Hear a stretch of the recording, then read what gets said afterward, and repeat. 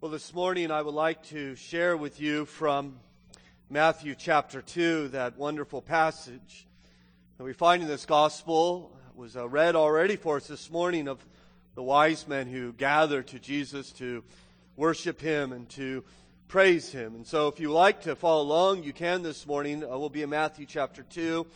We'll find that on page 807 in the Pew Bible in front of you. Matthew chapter 2.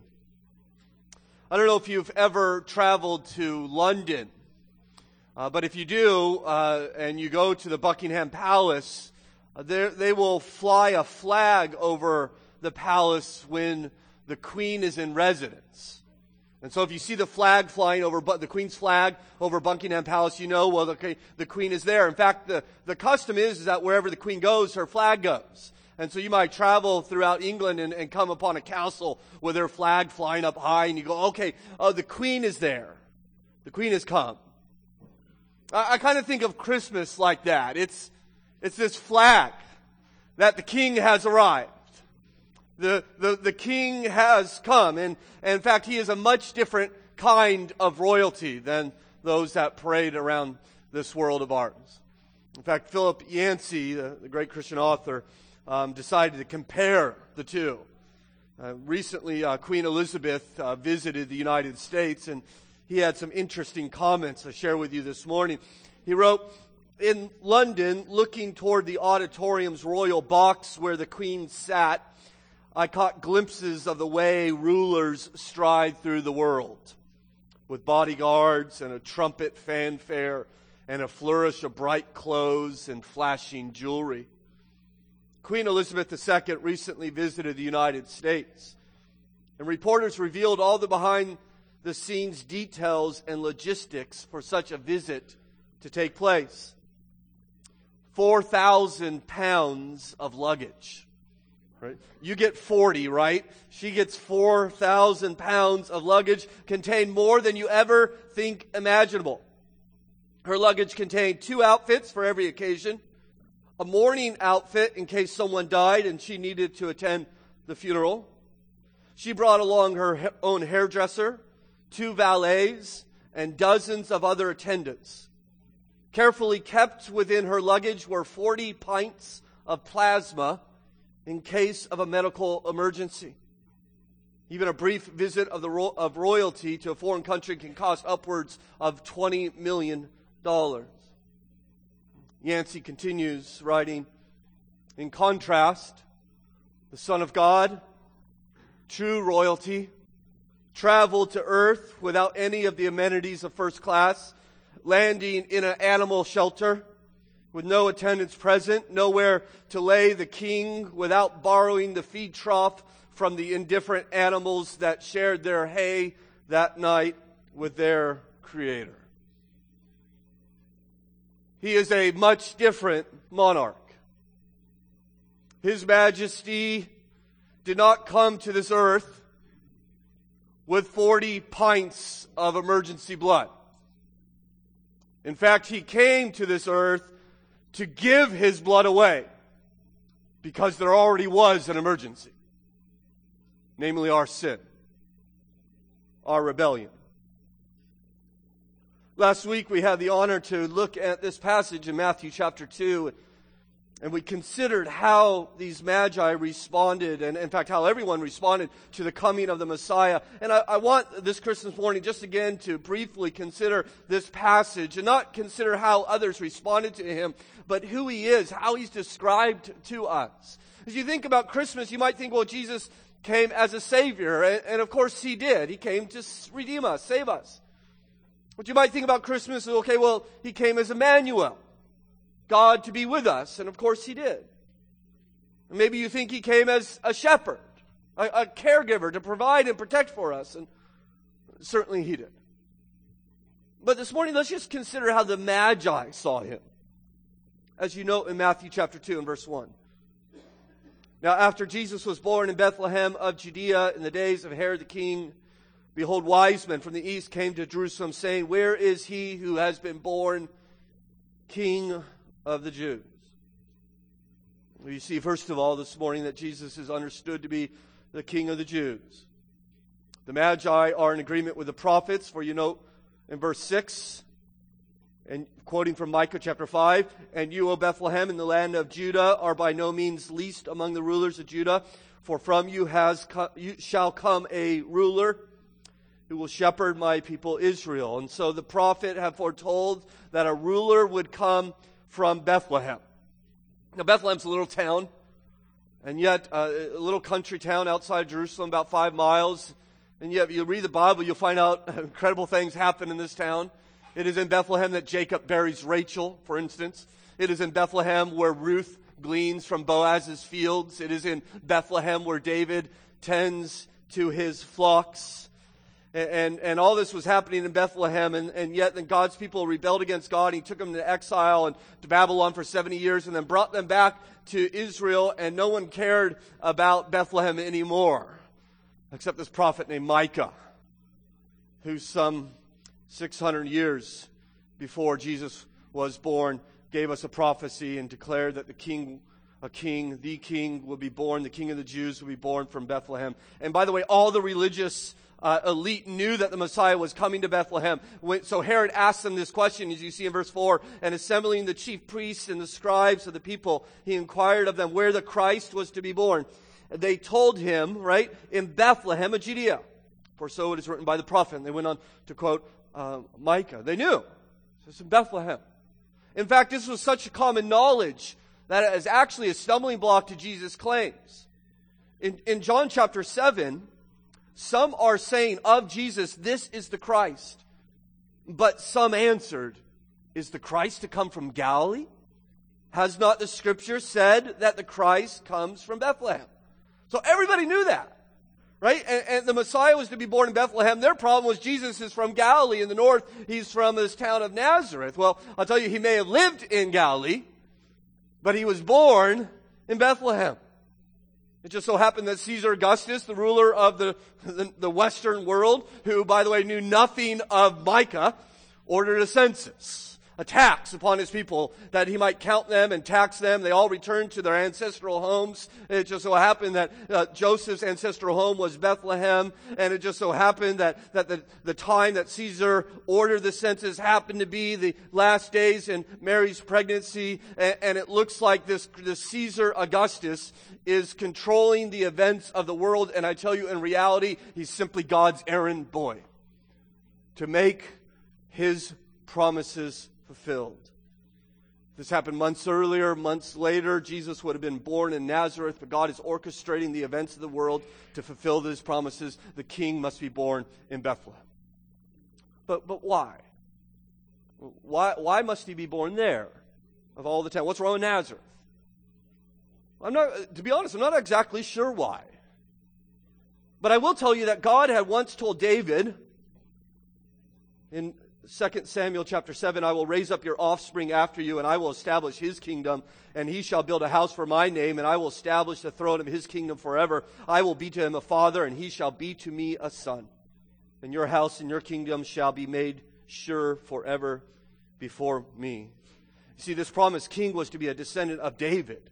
And Gabriel, the angel, will come to Mary. In Luke 1, he would say, "The Lord will give him the throne of his father David, and he will reign over the house of Jacob forever, and of his kingdom there will be no end." Please understand that Jesus did not come as simply some generic human being. He came as the son of David. And so why born in Bethlehem? Well, my best guess is that he was born in Bethlehem because Bethlehem is the city of David.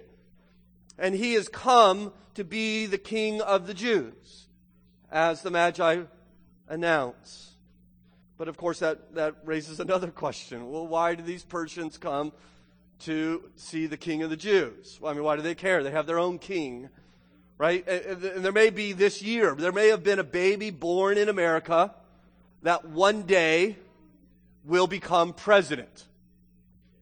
And no one is seeking him or her. So why are they seeking? Why is just a king of this small little regional nation occupied land? Why do they come to seek him? Well, I think Herod even helps us understand that. You notice he says in verse 4, after they ask where the king of the Jews was, Herod says, assembling all the chief priests and of the scribes of the people, he inquired of them. Look at this. where the Christ was to be born. You see, Jesus is not simply the King of the Jews, though he is. He is the Christ. In other words, he is the King of Kings. He's just not king of this little area. He's the king of this world. We see this throughout the Christmas stories. For instance, the angel said to the shepherds in the fields, "For unto you is born this day in the city of David a Savior who is Christ the Lord." That's right. So he is not just the King of the Jews, he is Christ. Now Christ is not his name, it's a title. It's the Greek word for the Hebrew word Messiah. They're the same words. It means the anointed one, the promised anointed one. See, Jesus is not simply another political leader like Herod. Herod is called king throughout this passage, as we saw last week, but he is never called the Messiah. The Magi, they come and they worship Jesus, and that's helpful, as we talked about last week, in giving us a model of what worship looks like. But I think even more importantly is that their worship itself is evidence that he is the Christ. He is the Messiah, not simply just a king of a country, but he is the King of kings. The prophet Isaiah said, "Of the Messiah, nations will come to your light and kings to the brightness of your rising." I think what Matthew is showing here, what Luke already announced, that he is this promised king for all nations. Not just Israel, for all nations. In other words, the King of the Jews is the king of these Magi. He's their king. He's our king. He is king over this world. I love how the book of Revelation starts describing his reign. John writes, "Grace to you and peace from him who is and who was and who is to come, Jesus Christ," listen to this, "the ruler of the kings of earth." It's the King of Kings who rules over every nation. He rules over every president and prime minister, every chief and premier, every czar and general. I tell you, on January 20th, after our President Trump is sworn in, and he would say to Jesus, "You can't rule over me. I have been elected by the citizens of these United States. We are a sovereign, independent nation." King Jesus could rightly say to them, "I do rule over you, for I have been elected by God himself, the creator of this world, and I sit at his right hand, and I rule over every king in this world. Merry Christmas." Christ Jesus is alive and sits at the right hand of God on high and reigns from heaven over every king and every general. I'll tell you, he cannot be defeated. Revelation 17, they'll try one day. They will make war on the Lamb, and the Lamb will conquer them, for he is Lord of lords and King of kings. He is reigning without a chance of defeat. I'll tell you, if you let that capture your heart, it'll change the way you live. It'll change the way you watch the news. It'll change the way you consider what's happening in this world in the midst of all the turmoil that's happening, all the upheaval. How fast is our world changing? Whether it be morally or just the enemies that are abounding, you need to remember in the midst of it that Jesus Christ is ruler of the kings of earth. He rules the world with truth and grace and makes the nations prove the glories of his righteousness and the wonders of his love. He, as King of Kings, rules over every nation, every president. And that means, by the way, that he gets to rule over you. He reigns over every citizen. He has the right to claim from every nation in this land subjects for himself. That's why I think Matthew begins his gospel with these Gentiles worshiping Jesus and his birth. And then he ends his gospel with that great commission, where Jesus sends all those who follow him as ambassadors to the nations. In fact, he says, "All authority in heaven and on earth has been given to me." He says, I have it all. If there is an authority, I have it. I have it all here on earth. I have it all in heaven. Therefore, go and make disciples. of all nations. Because I have authority over them. I have authority in every nation. Therefore, you're to go and bring people into allegiance to me, right? Bring people as my subjects. And by the way, it's happening all over the world. All over the world. People are swearing their allegiance to him. They are bowing to this king in submission. I think the recent statistics are somewhere around 25,000 people every day surrender to King Jesus in faith and repentance, right? Merry Christmas. King Jesus' kingdom abounds to this day, and subjects from all lands are swearing their allegiance to him in love. And by the way, this happens despite the best attempts of our world. This happens to, I think, the great annoyance of the elite in our world. Right? The world scorns, you do understand this, I trust. They scorn at Jesus and what Jesus taught. And yet millions are coming to him, to their great annoyance every year. The world says, listen, this whole thing is going to blow over. This whole Christianity thing, it's going to fade away. It's never going to amount to anything. This is what they have been saying for 2,000 years. Jesus is Savior, saving from sins. Come on. Resurrection, virgin birth, come on. Get with the times, they say. Jesus as King, that's just silly. The world says to us, listen, Christians, you're on the wrong side of history, they say. They say, get with the times. It's a fad, they say, as we grow in technology and we understand the cosmos and understand what's going on within inside of us. Jesus will lose his hold on us. This is what we hear. This is what they've been saying for 2,000 years. The world will keep mocking and dismissing Jesus until one day they have to stand before him as their judge. He is not just the King of Kings. He is just not the King of the Jews. He is lastly the returning King. He is coming back. In John 16, verse 28, the Lord said, I've come from the Father and come into this world. You know, Jesus would say things like that many, many times. For this reason I've come. For this reason I've been sent. I've come into this world. You see, Christmas is not simply that Jesus was born. Christmas is that Jesus came. That he has always existed. He is the uncreated second person of God. He has no beginning. He has always been, and yet he came into this world by becoming like us. By becoming man. Fully God and fully man for all eternity. I mean, just consider that. That God would become part of his creation in order to save his creation. Jesus would say things like, before Abraham was, I am. Right? He didn't say before Abraham was born, I was born. That would be wrong. Of course, Abraham was born before Jesus.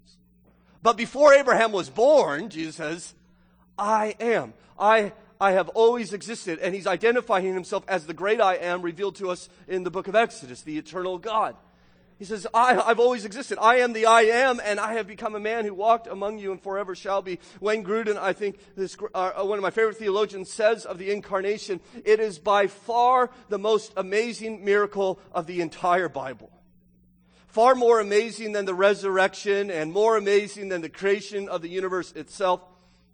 The fact that the infinite, omnipotent, eternal Son of God could become man and join himself to human nature forever, so that the infinite God became one person with finite man, will remain for eternity, the most profound miracle and the most profound mystery in all the universe. He who had no beginning became like us. And he who has no beginning will have no end. Just as the angel said to Mary in Luke 1, he will reign over the house of Jacob forever. And of his kingdom, there will be no end. You see, one day, this ruler, this King of Kings, will come to this earth, and he will identify himself to every person alive and every person who has ever lived at that time as King of Kings and Lord of Lords. And he will begin to rule over a new earth for all eternity. A new earth washed free from its stains of sin. No more let sins and sorrows grow, nor thorns infest the ground. He comes to make his blessings flow, far as the curse is found. So I tell you, Merry Christmas this morning. Our King is coming, and he will make all things new, all things right. As the Bible tells us in the book of Revelation, then I saw a new heaven and a new earth, and I heard a loud voice from the throne saying, Behold, the dwelling place of God is with man. He will wipe away every tear from their eyes, and death shall be no more. Neither shall there be mourning, nor crying, nor pain anymore, for the former things have passed away. And he who was seated on the throne said, Behold, I am making all things new. I am the Alpha and the Omega. I am the beginning and the end. Do you know this King? Is he your King? I have been commissioned by him to tell you this very day that the King of Kings and Lord of Lords, the ruler of heaven and earth, offers amnesty to all who will lay down their rebellion and bow their knee to him in faith and repentance. He will wash away all your sin that you have committed, are committing, and will commit. Through his shed blood upon the cross, he will pay that price completely. He will cancel your debt. He will give you his record of righteousness if you will swear your allegiance to him. Full amnesty, full freedom, joy to the world. The Lord has come. Let earth receive her King. Let every heart prepare him room. And heaven and nature sing. Have you prepared your heart for him? Have you received this King? In the name of King Jesus, come. Bow to him. Swear your allegiance to him and receive his gift. Receive the gift of Christmas joy and salvation and delight forever. And as you bow, worship him, just as the Magi did. They found him that day at Mary's lap, and in Matthew chapter 2 and verse 11, it says, and going into the house, they saw the child Mary with his mother, and they fell down and worshiped him. My Christian brothers and sisters, worship the King who came at Christmas.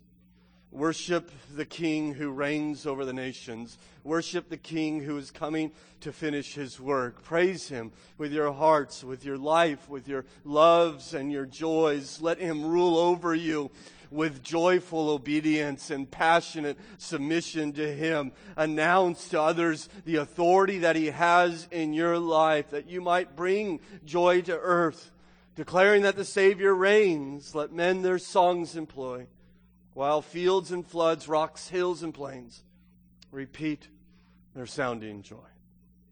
In fact, shall we not worship him this morning at this table?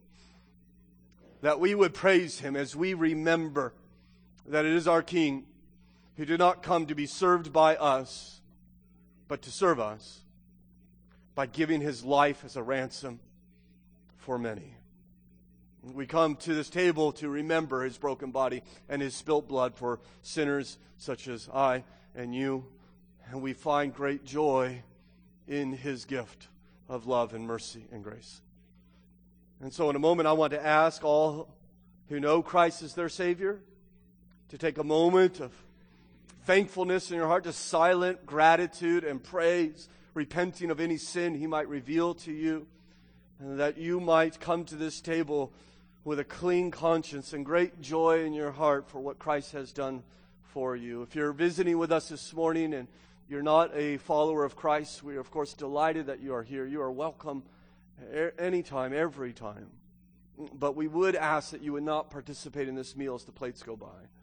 The Bible tells us that this is a meal reserved for those who identify themselves as followers of Jesus Christ. Will you do us that honor?